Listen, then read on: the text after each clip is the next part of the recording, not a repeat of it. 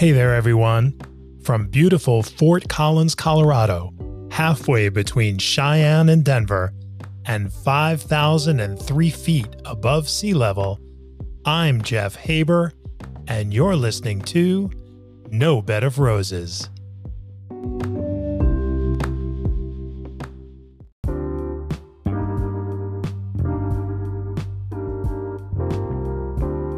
No Bed of Roses is brought to you by Connexus.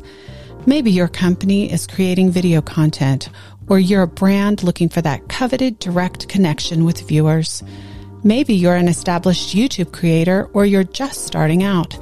Connexus Interactive Web Video Solutions enables viewers while watching your videos to simply tap on the items they're interested in, directly connecting them to the merchant's shopping cart to easily purchase those items. This all happens without ever leaving the video experience and without ever leaving the site where they started watching the video in the first place. Connexus shoppable video content works using any browser on any device.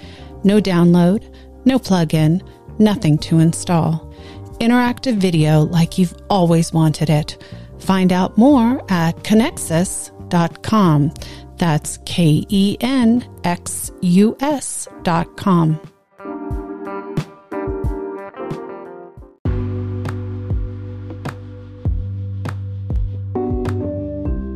Welcome back, everyone.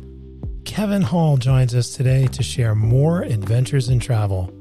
Whether going south of the border or to Southeast Asia, the experiences we have and share while traveling are ones that shape us and shape our worldview. There's never any guarantee that a trip or an experience is going to be exactly what we planned. Maybe we didn't even have a specific plan. Our preconceived ideas may very well wind up being challenged, repackaged, or trashed altogether, and sometimes we might find ourselves a bit out over our skis and then some. As we're hopefully in the fourth quarter of the pandemic, Kevin and I take this time to think through why travel is so important to all of us and our individual and collective mental health, well-being, and mutual understanding and acceptance of each other. Or not. Here's Kevin.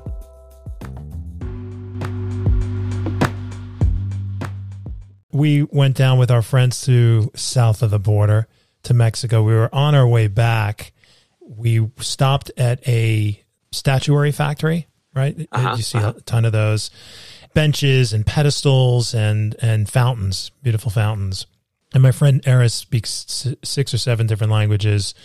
So big Israeli guy, 6'4", 6'5", and he said, "My friend, let me do the negotiating." I spoke broken Spanish, no, not like you, beautiful, fluent Spanish, but Eris speaks beautiful Spanish. I said, "Sure, yeah, absolutely, do the negotiating." So, "Hola, amigo, ¿cómo está usted?" And I at the beginning, and then he just stops, and I say "Cuánto?" They're talking, and then he stops, and I go, "What's going on?" And he said, "I'm just going to give him $50. I go, "Well, what happened to negotiating?" And he said, "Well, because we had picked out all this stuff," he said, "the guy told me take everything for $15. I can't. Yeah. I can't take. So just let's give him here. Give me $25. Give him $50. Yeah, because we picked out the 2 fountains, and we had those fountains, Kevin. For I want to say we had our fountain almost 15 years or something. Is that right? Oh my God. It was beautiful. Beautiful. And made the trip to Austin. But, and we took bench pedestals to set the fountains. I mean, it was cool. We picked all these pieces and some smaller stuff, that wall art. And I'm thinking, it's got to be like, man, it's kind of $150, $200 worth of stuff here, probably, right? Which it would have been in LA easily, marked up. And so then when I just saw Eric's face drop, and he goes, give me $25, I'll give him $50. Well, what was the negotiation? Yeah, he said, take all of it for $15.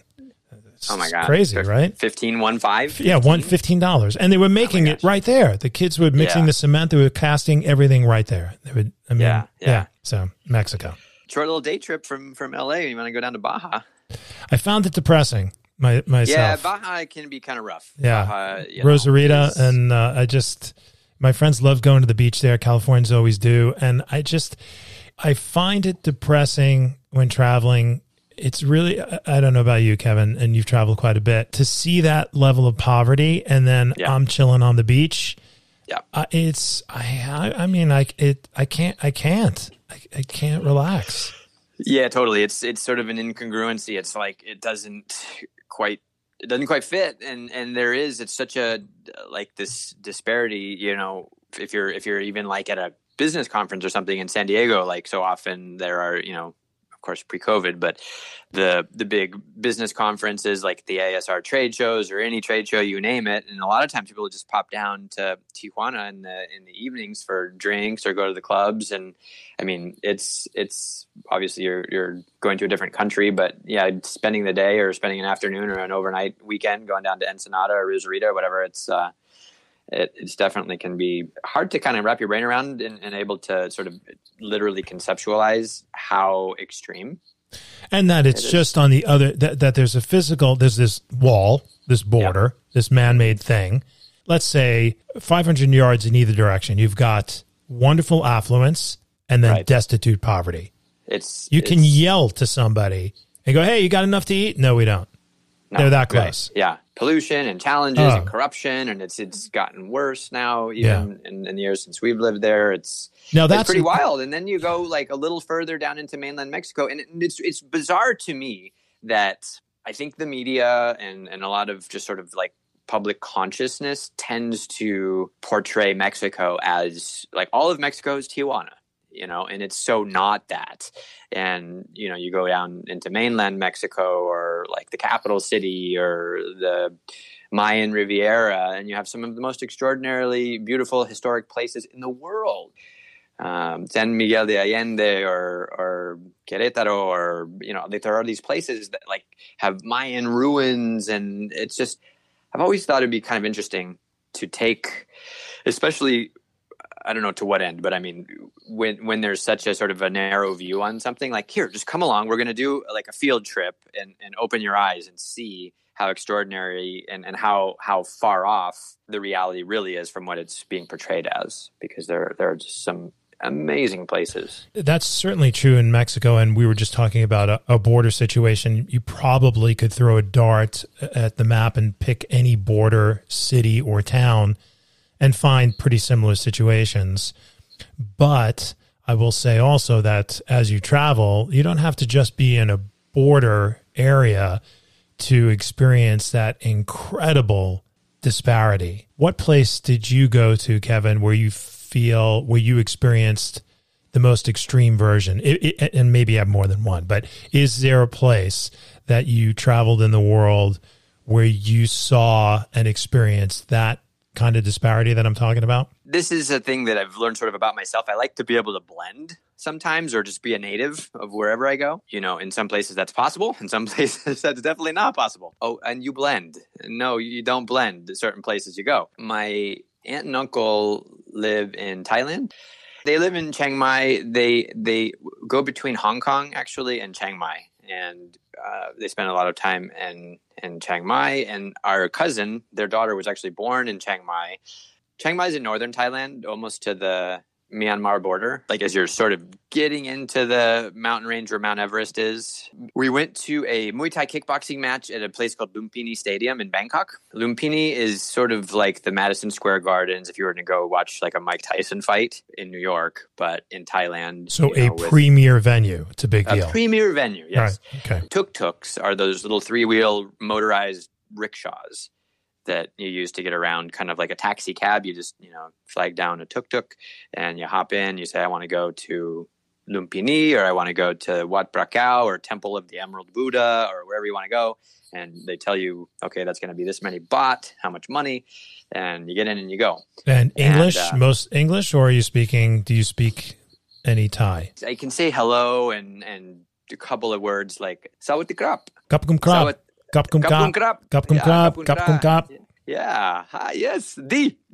Which is good. And then you can say, Sabai di, mai. It's like, it's going good, right? That was about the extent of it, when you're flagging down the tuk-tuk or saying hello to somebody initially, but then between trying to translate and have your little translation dictionary and, them being able to hopefully speak some English, you get it figured out. This particular scenario was, imagine sort of the setting, if you set the tone with like a nighttime sort of Blade Runner aesthetic, steamy, hot, I guess post-modernistic future time frame when there's like steam coming out through the manholes and the gutters, and it's tropical and there are monsoons, and it's sort of all very surreal and lots of neon and food smells wafting from every direction and just madness with traffic and people and humanity and chaos and everything. What time of year is this? April, during the monsoons. Monsoon season, yeah. Monsoon season. Mm-hmm. And so we're coming down to Lumpini after we had watched, several Muay Thai matches, and we had heard that what was that like? I'm picturing scenes out of The Deer Hunter,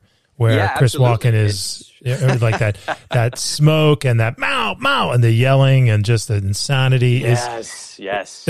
It's very cinematic. You walk into the stadium from the outside, and it's the building Lumpini is it's a very elegant looking building and fancy from the outside, but you go in, there's the ring, of course, and the up close seats, which in American dollars they're not very much. It's probably like $20 or $30 for literally like ringside seats. A little ways outside of the ringside seats, they literally have chain link fences going up into the stand, so you can like stand outside the chain link fence.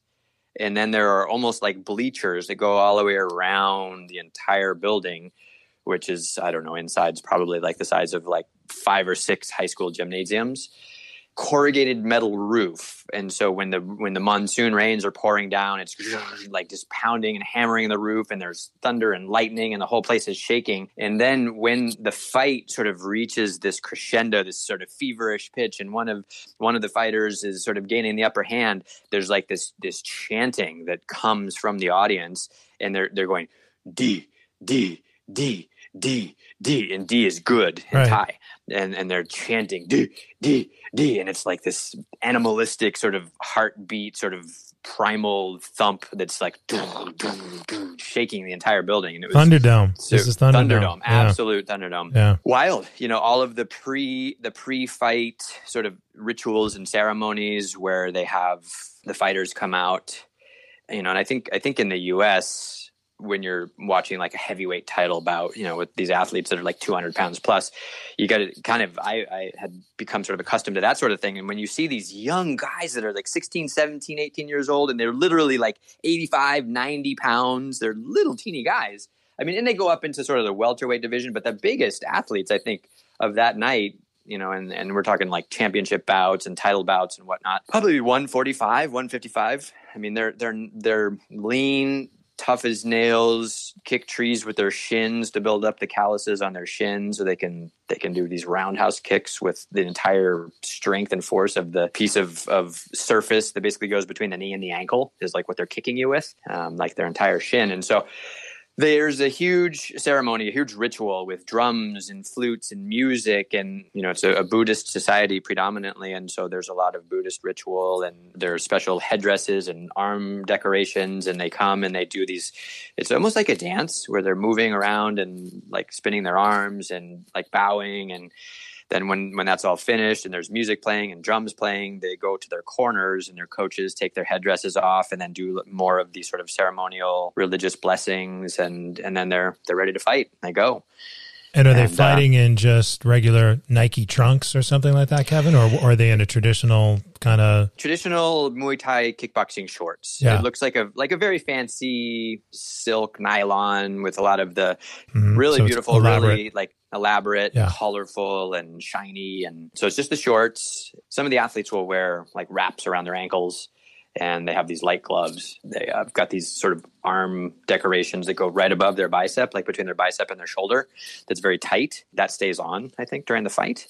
Got a referee, fighters in each corner, ready to go. Yes, go. And they go at it. Is there a mic? Do they drop a mic from the ceiling or anything? Or are they just yelling? It's kind of similar to some of the Western things where they do the announcement and they're like, in this corner we have, this guy. But all in Thai, right? They're not doing in English. Yeah. Right. Yeah. There are very few American tourists. It's weird. I mean, when we were there anyway, I mean, there are a lot of tourists from Europe, Germany, and Australia and Japan, but not a ton of Americans. That was such a a sensory, I wouldn't say overload, but I mean, it was such a, I love the experience of being someplace where you're experiencing and seeing and absorbing something that you've absolutely never seen before, maybe in movies or maybe like, on TV or something. But how was the crowd, Kevin? So it's you and Kristen Lee. You're a white couple. You're standing out because you said there aren't a lot of Americans.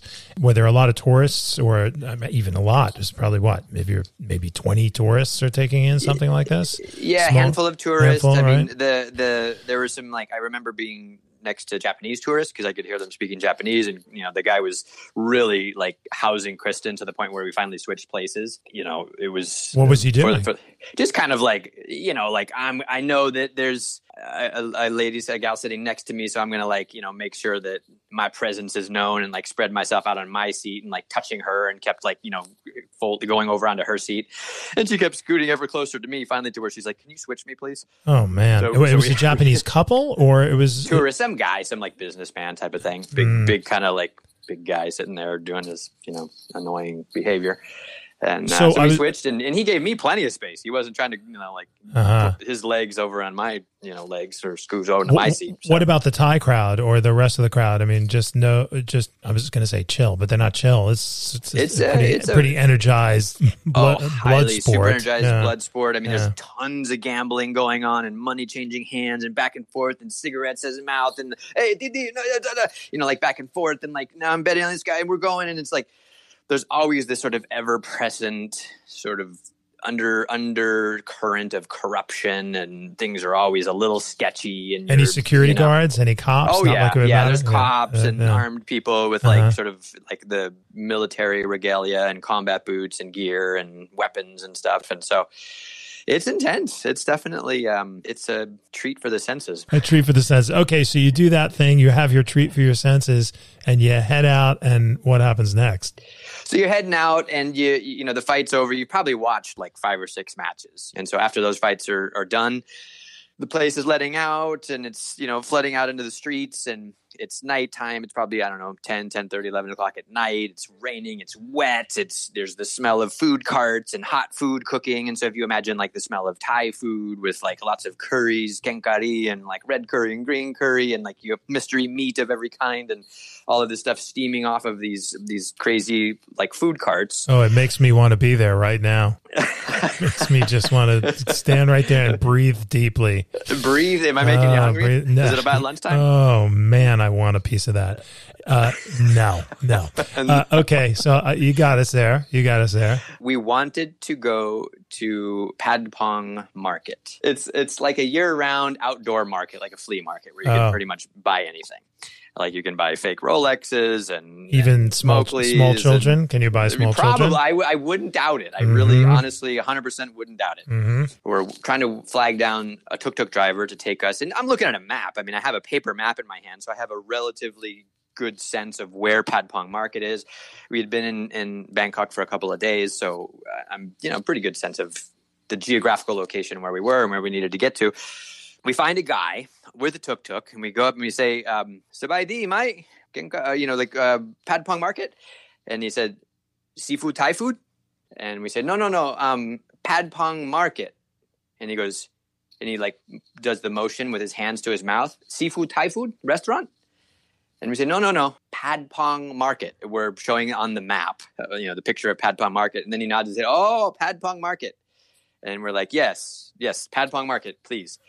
Patpong Market, because that was easily confused with seafood Thai food. Exactly, and he's going seafood Thai food, and and I say, so okay, it's going to be 7 baht or whatever to get to Patpong Market. Great. He goes, seafood Thai food Patpong. No, just Patpong Market, please. And he goes, seafood Thai food Patpong, and he's smiling and nodding. He has kind of like this weird nervous tick where his head and I remember it vividly because like while we were riding in the back of his tuk-tuk, with bald tires and like, screeching in and out of like LA level traffic, but in Patpong Market at, 11 o'clock at night in the monsoon season in Bangkok, Thailand, I guess naively we're like, yeah, okay, if you get us somewhere near there, we'll be fine. Right? And is he spitting that stuff? What is that stuff, Kevin, that they... There's like some kind of it's like bot, but it's not. It's like a stuff that's like a little bit of a stimulant. Right? Yes, like and it's spit all over the place. Everybody sticks it in there. It's like kind of like chewing tobacco or skull kind of stuff. But I remember seeing a lot of that stuff. Yeah, this guy, I don't think this guy was doing that. He was just like, we're going, all right, well. He did say Pad Pong, so there's a Thai restaurant near this Pad Pong market. And, it's probably where he's going to be dropping us off. It's probably the terminal there is seafood, Thai food at Pad Pong Market. Okay, yeah. So we're like, okay, you're convincing yourself this is good, right? Let's do it. Let's hop in. Is this did you get the Department of Transportation sticker certified on the side of your tag? No, so you hop in the thing. And literally, I mean, we're going on these clovers, inner exchanges on highways, and there's traffic, and it's like zoom, zoom, zoom. And like my aunt and uncle told me, they said, from a Buddhist perspective, nirvana is in the afterlife. So the appreciation or the evaluation on the current human existence is totally different. Fear of death is a totally different thing. We're not good to know when riding in a tuk-tuk with bald tires. Yeah, right. And they go like trucks and cars and other motorcycles, and they're like gooing around us and weaving in and out of traffic, and we're like, oh my, this is like white knuckle.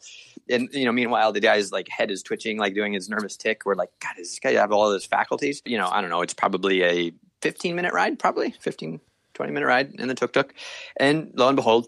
Go figure, big surprise. Here we go. We're pulling up to, and I'm looking at my map. I'm going, wait a minute. No. This is not the street for Pad Pong Market. This is no. And so we're pulling up, and it's a restaurant. And this maitre d' sort of guy with like slicked back, dark black hair and like a goatee. And he's like, good evening. Come, seafood, Thai food. And he's got menus in his hand. And we're going, no, thank you. No, right there at the curb. He's out there. Yeah, he's like pulling us up. We pull up this driveway thing. There's like these gates, these sort of like wrought iron gate. It's sort of decorative. And you're pulling down this driveway to where like the main entry into this restaurant was. We said, no, this is a mistake. Sorry. We are trying to go to Pad Pong Market.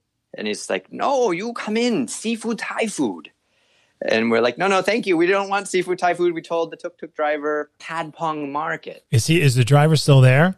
Twitching? Yeah, he was right there. We were barely stepped foot out of the tuk-tuk. We're standing right next to it. Right. And Kristen's getting pretty pissed off at that point. I'm trying to be diplomatic. And she's like, he took us to the wrong place on purpose. He knew where we wanted to go. This is the wrong place. We're not paying him. I'm like, no, it's fine. We'll pay him. That's okay. I think Pad Pong Market's only a few bucks away. We can walk. And the maitre d' is going, no. Pad Pong Market, it's raining. Pad Pong Market not open when raining. And I'm like, what are you talking about? It rains every day of the year. It's monsoons. It's 100% it's open. There's no way it's not open. You come in first. You come inside for seafood, Thai food. And Kristen's I'm sorry, but I have the actor James Hong and you know this actor. No. He's just a wonderful character actor. I just have him. Totally. Yeah, that's exactly. I'm expecting a call. Costanza? Yes, I just got a call. I yell, Cartwright! Cartwright! Just like that. Nobody came up, I hang up. Well, was it for Costanza or? Yes, that's it. Nobody answered. Was it a woman? Yes. I tell her, you're not here. She said curse word, I hang up. Pad Pong Market not open when raining. It's fully just so full of shit. Like, just that's like saying like it's not open during daylight hours. It's like it's 100% open. There's just no way, two ways about it. Kristen's pissed off. She's like, we're not paying him. He took us the wrong place on purpose. And then meanwhile, here comes another tuk-tuk up the driveway and some sunburnt Germans looking around confused. Wait, it's good. No, 9. Wait, wait a minute. You took us to the wrong place. And Kristen starts yelling at them, where did you want to go? Did they want to take you to a different place? Where were you supposed to go right now? What was, were you trying to go to this restaurant? And they're like, 9. And so she's kind of making a scene. Now Meanwhile, an international scene. You got Germans, Americans, and Thai. It's good. Sunburnt German Socks tourists and who are like sandals. looking confused, with their Bermuda shorts. Yeah. And there are several other tuk-tuk drivers just sort of chilling out. They're parked along the side, like if you imagine like a taxi stand at the airport, right? Like they're all kind of like lined up along this restaurant waiting for their next call or waiting for the next fare. From what we learned, a feeder school of like viable up-and-coming employees to run the tuk-tuk driving fleet are retired kickboxers. You know, your kickboxing career typically goes to when you're like 19 or so. And you've been kicked in the head enough where you get that twitchy thing that your driver had, and you're done. And now you're a tuk-tuk driver. And, right. And the tuk-tuk drivers are run by these corrupt organizations that, you know, are sort of operating outside the boundaries of whatever sort of semblance of law there is even in the first place. It's all very super corrupt, and they're, you know, starting to you know, put their attention on us because where did you? No, we're going to Patpong Market. We're not going in. We're not paying you. We're not doing anything. And I'm just going, love here. Just it's 7 baht. That's probably like $1.50. Let's just give it to the guy and we'll walk, and it's okay. And I think in the hubbub, we're walking, and the guy didn't end up getting paid. I meant to pay him. Did the maitre d' just give up on trying to get you into the restaurant? Yeah, he tried several times. He's like, no, Patpong Market not open when it's raining. And we're like, yes, it is. You know, you come inside, nice dinner, very good price. You come in. See, so he spoke pretty good English. Oh, yeah. His English was really good. Yeah. We're sort of stomping out of there, and could you look through the door and see a virtually empty restaurant, Kevin, with just the guys in the kitchens kind of peering out, or it was actually pretty busy. Oh, it was busy. It was a pretty bustling little scene and everything. Okay. You know, I suppose we could have gone in and probably had seafood, Thai food just fine, and it would have been fine. We were sort of heightened evaluation and adrenaline and, you know, sort of the whole scene, and so we're walking away down the driveway from which we had come with the tuk-tuk. And the tuk-tuk driver now, he's walking on foot following us, going, wait, 7 baht. And we're going, and Kristen's going, no. And I'm trying to like take some money and go, here, dude, take it, it's fine. And then she goes, no, don't pay him and don't leave it. And, you know, and the sunburnt Germans are over here going like, nine, there's the seafood, Thai food, okay. And like, you know, we're walking down the thing. So we get to the street. All the other tuk-tuk drivers, there's probably like 4 or 5 other ones, and they're usually just, while they're waiting, they're kind of leaning back like it's a lazy boy chair with their feet up, and they got their chew or their, you know, spike that they're picking their, you know, chew out of their teeth with and spitting and being aggressive or whatever. And so like we get out to the street, and the guy who had been our tuk-tuk driver gets back in his tuk-tuk and like goes and drives down, and then we're walking down the street. He goes past us and then goes around and like creates a block in front of us. Like he blocks us with his tuk-tuk on this little narrow sort of cobblestone street. And he gets out and he kind of like puts his hand out. 7 baht, you're not getting past me. And then all of the other tuk-tuk drivers, because we had just walked out of the gate of the restaurant for the driveway into the restaurant, they're starting to look, and they're kind of standing up like, oh, we're going to see something here. What's going to happen? You know, you know, like there's that thing of like, I'm scooting Kristen kind of behind me, and I'm like, this is going to fucking hurt. I had, if you remember, we actually just talked about it recently. I had my collarbone busted, and that was right in that same season. It was before I had surgery on it. So I was walking around with kind of a semi-healed, gooey clavicle on my shoulder, which actually hurt even at that point, just to wear a backpack still with a backpack strap. So I'm like, this is not going to be good. I'm like, you know, compromised already. It's 11 o'clock at night. It's monsoon. It's raining. I don't speak the language. This dude's pissed. He's probably a retired kickboxer. He's going to roundhouse me right in the head. He's going to take my backpack, all of our stuff, and then it's just going to be, I'm going to be in a like hospital in Bangkok, and it's going to suck. Up the street is walking this Indian guy, and he's got a turban on. We suddenly, for whatever reason, we felt like he could be kind of this distraction, like a witness, right? Instantaneously put, and then there's, you know, some more traffic and some more people, and we go over to this guy and we say, excuse me, like in a big sort of display of overly demonstrative, excuse me, sir, hi, hello, hi, do you by chance know where Patpong Market is? And the guy said, oh, hello, good evening. Yes, well, Patpong Market is it's about 2 kilometers this way. You need to go down here. Well, why don't I just take you? Well, yes, please, we would love that. That would be delightful, lovely. And so we sort of like walk with him and sort of walk, and they had never really, the tuk-tuk driver didn't pursue us past then. I don't know if it was because there was now a witness and they didn't want to do any violence, or he maybe felt guilty because he did take us to the wrong place knowingly. But the nice man from India took us to the end of the street, and pointed to us to the direction of where Pad Pong Market was. And he said, "No, have a very good evening. Thank you very much." And, off we went. But it was I don't know, maybe it was a close call. This was what could have been a very dangerous situation. I think so. Looking back on it, I feel like we kind of got out by the skin of our teeth of that particular little pickle. I mean, I think the guy would have had no problem like knocking me on the head and grabbing all of our stuff and disappearing. Dark street, nighttime, no one around, other than his other tuk-tuk buddies. And it became really frustrating because we were constantly being taken to the wrong places by taxis. And then we sort of found out that was kind of a common thing that they would do with American tourists. Take you to the wrong place, charge you too much for taxis. You're trying to figure out what the exchange rate is for baht and how many dollars that is to take me to you're trying to go to Wat Prakao. This is the temple of the Emerald Buddha. But there's a temple of an Emerald Buddha like on every corner.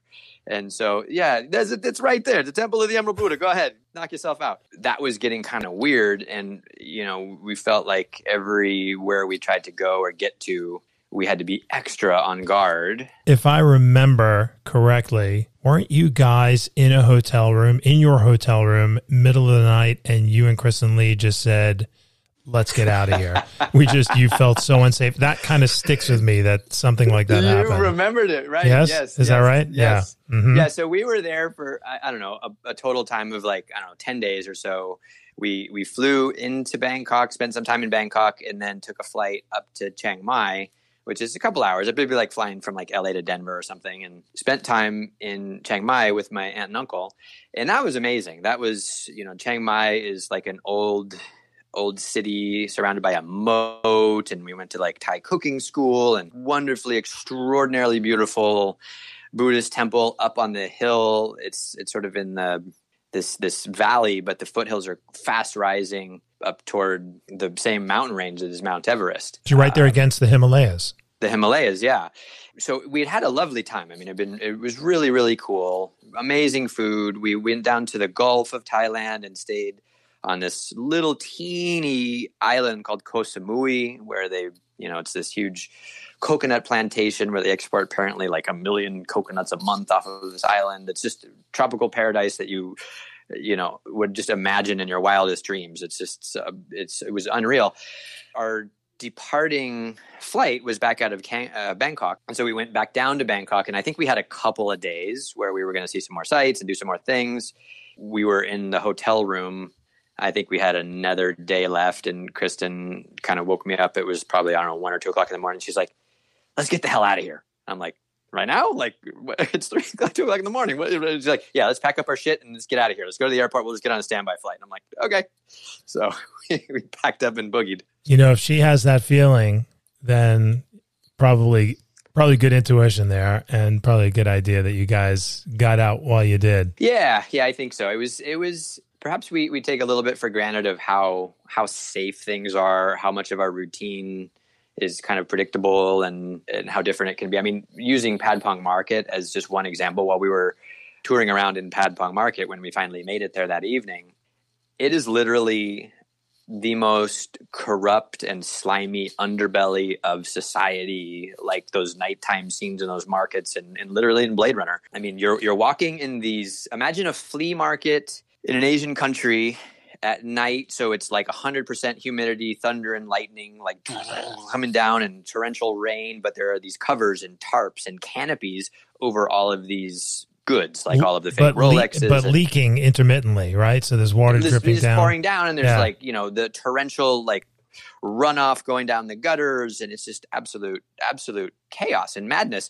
It's hot, it's steamy, all of the smells of food cooking and people. And so you're walking by these establishments, and literally there are people that are like the host at the door, and there's several cases where we go past doorways of various establishments, and they're holding pictures for prostitution. Here's a picture of what you can get, with diagrams of here's what can be done to you. Do you like it this way or do you like it that way? Just point at the menu like you're at Burger King. I want that one. And they'll take you inside, and you pay the money, and you get your service, and that was that, and you're on your way, and head on out. Is prostitution legal there, or they just turn a blind eye kind of deal? I would imagine that they turn a blind eye. I mean, I'm sure there's a lot of laws, but the police, from what I understood and learned while being there, are just absolutely in everybody's pocket. It just depends who has the money to pay them and keep them at bay. And who's going to the market, Kevin? It's got to be tourists, no? I mean, it's mostly tourists. For the most part, yeah. So it's an international tourist trade, the definition of a thieves market. Absolutely. Yeah. I mean, there was something that really stands out in my mind. So leprosy is still a big problem in Thailand. You see people, homeless people that have leprosy that are panhandling on the streets or at night walking through like a place like Padpong, and they've got people with them that are sort of taking advantage of their condition, or maybe they're all sort of cohorts in this enterprise. But there was one case where this person that had a very serious leprosy, like literally their face, that there was no nose, no ears. You could see eyes, and you could see like what used to be lips and like teeth, almost like a skeleton with skin. They had around this person's neck a speaker, like a mini, like a little pig nose amp that you would play, like a really small little like 8x8 little amplifier around this person's neck. And this person was amplified and they were singing, and they had people around him, probably like a crowd, a little band, and they were like mobile walking through this Padpong market, and the person was singing in Thai, and it was just the most sort of hellish, unique, hellish, nightmarish display that I've ever seen. But, you know, like this, and like this really loud, crazy, and they were like playing drums and like hitting these like little cymbal type metal instruments, and they were putting like baskets out in front of you saying like, look, we're performing, pay us for this performance. And so you're going from that to like a menu of like what the prostitution offerings are in this establishment. And you can go over here and get some fake Oakley sunglasses and a fake Rolex and, you know, buy some, you know, like traditional Thai woodwork from the region. And it's just, it was, it definitely takes your senses on a wild roller coaster. Sign me up, man. Sure. Sign me up. I want to take the wife and kids right now. That was very much my experience when I was in the Philippines and and Hong Kong. Well, when I say very much, Kevin, I had the benefit of being close to a royal family. So no, there was security details around us all the time. My first wife's family, but her great grandfather was president of the Philippines. You know, they had great stature. Her uncle was president of a very big bank there. They were the very wealthy. We can save that for another episode, but that was my exposure. That's where I really saw just incredible poverty and then incredible wealth, just hard on top of each other. And that was even coming from New York and knowing the South Bronx and what could be in one neighborhood and another neighborhood. This was pretty intense, and the begging of small children on the street, grabbing, please, sir, please. I mean, it was still, when I think about it, it was pretty extraordinary. And then spending time there and starting to relax a little bit my American psyche. I wouldn't say I necessarily got into the rhythm, but start to just maybe understand some of it, not really necessarily agree with things, but understand. It's just it is otherworldly, truly, and hard to process. It really is. You like your processing capability doesn't quite exist yet until you spend some time there. Till you, like you say, get sort of accustomed to it, get acclimated, and then you're kind of processing it. But it takes some time.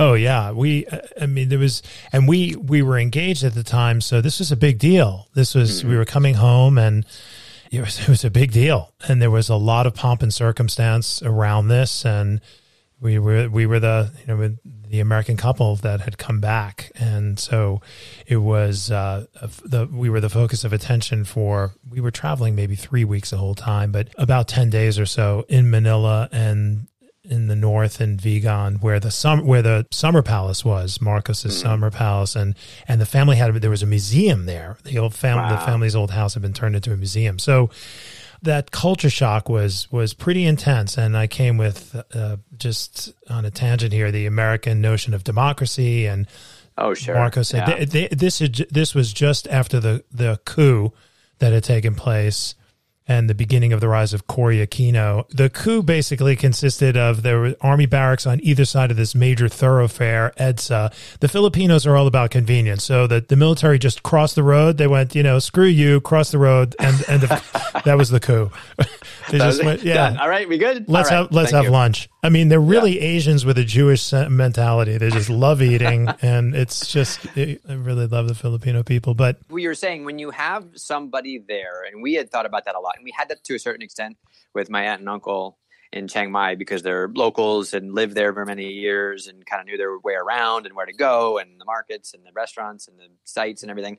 But we thought, geez, to have, like you were describing for the Philippines, to have local feet on the ground experience, connections, guides, that would make all the difference in the world. So I would, anytime anybody's going to be doing something that's, perhaps outside of their typical level of experience or comfort, especially in a really, really exotic place, definitely have a fixer or have a guide, local on the ground people that and trust that can take care of you, because that can make all the difference in the world from having to be dangerous and sketchy to actually fun and enjoyable. Yeah, let me tell you, I think that's probably the way to travel. Although you guys were incredibly bold, but we'll share a story. Kristen and I traveling into Milan in a cab ride from hell that Kevin, again, I'm a New Yorker. I thought we're going to die in this cab.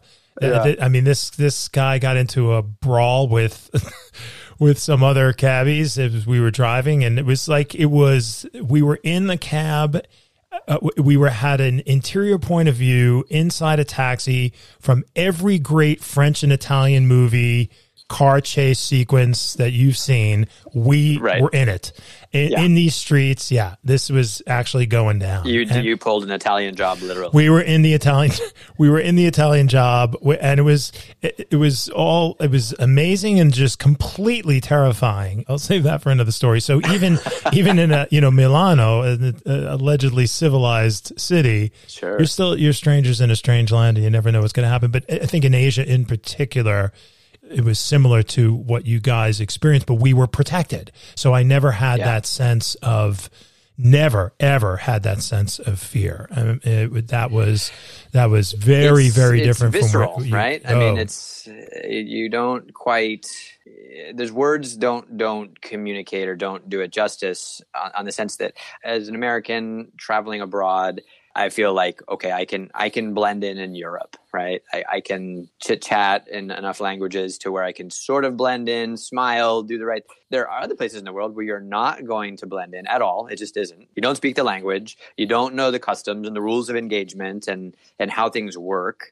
One of the things that when we were on the street, particularly at tourist attractions like temples and sites and things like that, where people would constantly come up and either panhandle, want to take you somewhere. Oh, we'll show you where this is, or we'll take you there, or do you need a taxi ride, or do you need a tour guide? And it was overwhelming. It was just a constant barrage whenever we were in public of just like, here, we'll take you here, we'll do this. And we started turning our cameras and saying, can we take your picture? And as soon as we turned our camera and said, we'd like to take your picture, a lot of times people would scatter. There was something with, and I don't know all of the customs around it or what reason was, but the reason was there was going to be proof for the crooked cops that I don't know if it was anything like you were stealing their soul when you were taking the picture, but we thought it could have had something to do with that, maybe a little bit. We weren't sure, but I think we felt like, oh gosh, we have a defense mechanism. Get the camera out. Yeah, there's going to be proof. That was what in the Philippines when we flew in. From the air, it's extraordinary. It's 1,000 islands, Kevin, wow, and it's just amazing. And the water, my God, that's just at that point the coral was amazing. But of course, these idiots were dynamite fishing, and then not only were they dynamite fishing, they had this thing where they had these generators. They'd run a charge into the bay. It was horrifying. It was just horrifying, like just the way from my sensibilities, oh my God, you guys are just killing everything you have here. This is crazy. Right. And it's so lush and so beautiful and so ancient, so filled with history. But we landed in it, and this is where I first saw in my life people living in a garbage dump. I mean, I saw poverty in Mexico, but I had not seen it to this extent. And here we are in it, with armed security guards in the car being driven. And every traffic light, the sampaquitas, the flowers, they're selling, hustling, and that's that please, sir. That stuck with me forever. Tugging, American boy, take me with you. It was crazy, man. It was really unsettling, and it was not a movie. It was real. It was. Yeah, you think it's like, oh, this is a movie set. This is special effects, but this is absolute real life. This is real life. Yeah. I think the tone of this, and this is good. We should talk more because we've traveled a little bit. You've traveled a lot, a bit, I think, and I want to say, and I'm going to be wrong, but I want to say the percentage of Americans. I got to Google this for the next time. The percentage of Americans that hold passports, Kevin. I think it's under 25%. It's insane. It's pretty low. Insane, and I think that contributes a lot to that sort of naivete that borders on aggression, of xenophobia and the rest of it that we're so under a microscope these days.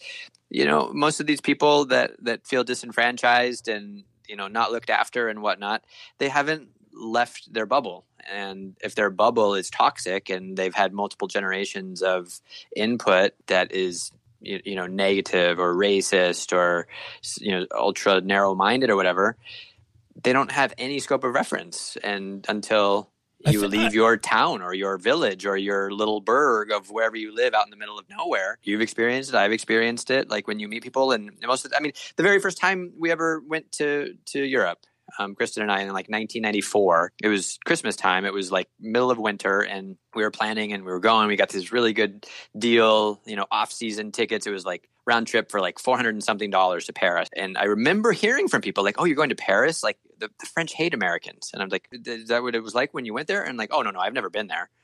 And I'm thinking, how do you possibly know what it's like? And every place that I went, it was awesome. And the people were friendly and inviting and helpful and courteous and hospitable. And it was amazing, And so travel is extraordinarily important. And I think is probably, to fast forward to the conclusion, it's such a bridge to world peace, or it's a bridge to friendship. So dig this. This is interesting. According to Census and State Department data, 21.4 million passports were issued in 2016, which is the most ever. That means 42% of Americans hold a passport. That's double what I just said. Mm-hmm. A growth of 15% since 2007. Now check this out. In 1990, only 4% of Americans had a passport. 4%. That's insane. That explains a lot. 30 years ago, Kevin, think of that age of people now. Think of what is going on right now. 30 years ago, 4% of the population had a passport. I'm encouraged to see 42%. That's huge leaps, yeah. But I would say Americans, think about the crush of immigration that we've had over the last at least 2 decades, and how many multinationals or people that came from other places and now are American citizens. I wonder how that settles down. If you just look at the chart here, it's just going, straight up. But that's amazing from a 4% number 30 years ago to 42%. But that's still, it means, sitting about 60% of the population does not have a passport. Yeah. It's wild when you go to these places too. And I think a lot of when we talk about so much of like what's going on in the news, and like you hear about, so a lot of what is being shared in the news feeds right now about many of those who like stormed the U.S. Capitol on January 6th had faced all sorts of varying degrees of financial hardships and were on assistance and, lack of education and very sort of narrow levels of exposure in many cases. What I juxtapose next to that sort of hostility and aggression and xenophobia and racism and that is that so many of the places that we've gone where there's just abject poverty and hand-to-mouth, day-to-day, hour-to-hour survival, you meet people and they're going to give you everything that they have. as poor as they are. Like, come in, like, here, we're spread out the food and everybody's coming in, like get the family. And, and you're going like, these people don't really have very much at all. Like, this is it for today. And like tomorrow, hopefully they'll make enough to have this again. And like, there's nothing in the fridge or the pantry, but it's like this super level of generosity and hospitality, and come in and I'm curious and we're smiling. And it's like, that gives you a whole other type of like visceral education that you can only really truly experience by being there. I feel very grateful and very fortunate that I've had the opportunity since I'm a kid to see different places and have a desire to even with all the danger. I love that you mentioned that, and we finish up with that positive note, because we focused a lot on the danger, on the feeling unsafe, on the strangeness, on the newness. But within that, there are amazing experiences. It doesn't necessarily mean you have to be in danger to have these experiences, but you're right. The majority of people that you meet are not looking to hustle or hurt you, but are looking to have that connection with you. Yep. This goes to the thing we were talking about yesterday a little bit, which is the mutant hospitality changes. People have that inherently. Come experience my world. Let us show you. Let us share with you. And that's a very human thing. It gets convoluted when you're in a tuk-tuk with a twitchy guy being taken down a steamy wet alley, and it's all about seafood Thai food. And I read that seafood Thai food, Kevin, that has stuck with me from the time for 20 years ago when you will still say market not open when it's raining. That part I don't remember. You telling me it's glorious. Come in, seafood Thai food. But Kristen and I, if we're going for Thai food, it's always seafood Thai food. We have seafood Thai food. It's stuck. It is stuck forever. I just had to put in that clip of James Hong as the maitre d' in the classic Cartwright episode from Seinfeld. James just turned 92 in February and is a wonderful talent, still going strong. Whether you're part of the 42% of Americans that have passports or the 58% that have the opportunity to get theirs, I hope you enjoyed hanging with Kevin and I today. World travel will slowly come back, so you've got time to get that passport and get ready for your next or first great adventure. It's all out there for us. I hope you'll join me again with new episodes dropping every Tuesday at 3 p.m. Mountain Time. Until then, stay safe, and remember, you'll find No Bed of Roses wherever you find fine podcasts. And now on YouTube at No Bed of Roses Podcast. Thanks. Stay safe. See you soon.